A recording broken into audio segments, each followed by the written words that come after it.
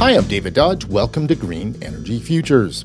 Geothermal heating and cooling is not a new idea, but it just might be the best solution to eliminate emissions from buildings. Last episode, we looked at how geo works in the home. This week, we look at how geothermal scales up. Steve Oslansky works for Envirotech Geothermal, an Edmonton area company. The geothermal system is one of the most efficient ways and most effective ways to get towards net zero. Now, without the use of natural gas in the homes, we're cutting it off at the source and providing people with very efficient heating and cooling systems. Heating of buildings in Canada equates to about 30% of our emissions. So if we can get rid of those natural gas connections and use a system that is 400 to 500% more efficient, we're going to achieve net zero much quicker. Geothermal may be much more efficient, but it still needs energy. And Steve sees a strong connection between geothermal and solar. We often have customers that reach out interested in geo that have already installed solar or they're looking to install solar in the future. Both paired together are extremely important, and we're seeing net zero being achieved in older homes by pairing solar with geo. They're great because you can offset your electricity bill, but you can't remove your natural gas connection if you're already connected to a furnace.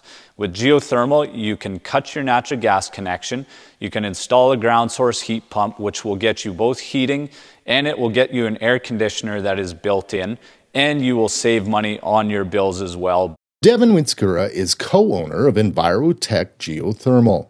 He thinks geothermal can work even better at neighborhood scale. It's efficiency and it's the future utility. Blatchford, for instance, they have a community ground loop and they service it with 2 HDPE lines that have water inside of it.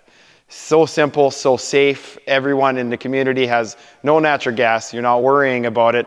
And then from that ground loop, you're doing heating and cooling. So does this mean we'll see developers start to install geothermal infrastructure in new neighborhoods? It's funny you say that. We are now working on a subdivision just north of Sherwood Park with Mattamy Homes, and they are going to be doing upwards to 1,500 homes, and they're going to be putting geothermal into them. So we have options with that, whether you have individual ground loops for the home or we go community. And it is going to be the way that instead of servicing with natural gas, like I've said, it's just going to be plastic pipe in the ground that lasts a lifetime. So, Steve, why are people gravitating to geothermal these days? We're seeing a lot of people contact us in regards to wanting to find more efficient ways to heat and cool their homes, not only from a comfort perspective, but also the cost perspective as well. A lot of the customers that are contacting us, they actually feel very passionate about the environment. We hear from a lot of people, whether they be in town or out in the country, looking at being off-grid. People are looking to have a little bit of energy independence from some of the big corporations, from some of the utilities, things like that. Yeah, we have a lot of people that are very concerned about climate change, and then when they see these high temperatures, it becomes a reality for them that things are changing. And we need to do what we can to do your part. This last point just might be the coup de grace for geothermal. With the simple flip of a switch, a geothermal heating system turns into a 700% efficient air conditioning system. The perfect solution for a future with increasing heat waves and heat domes.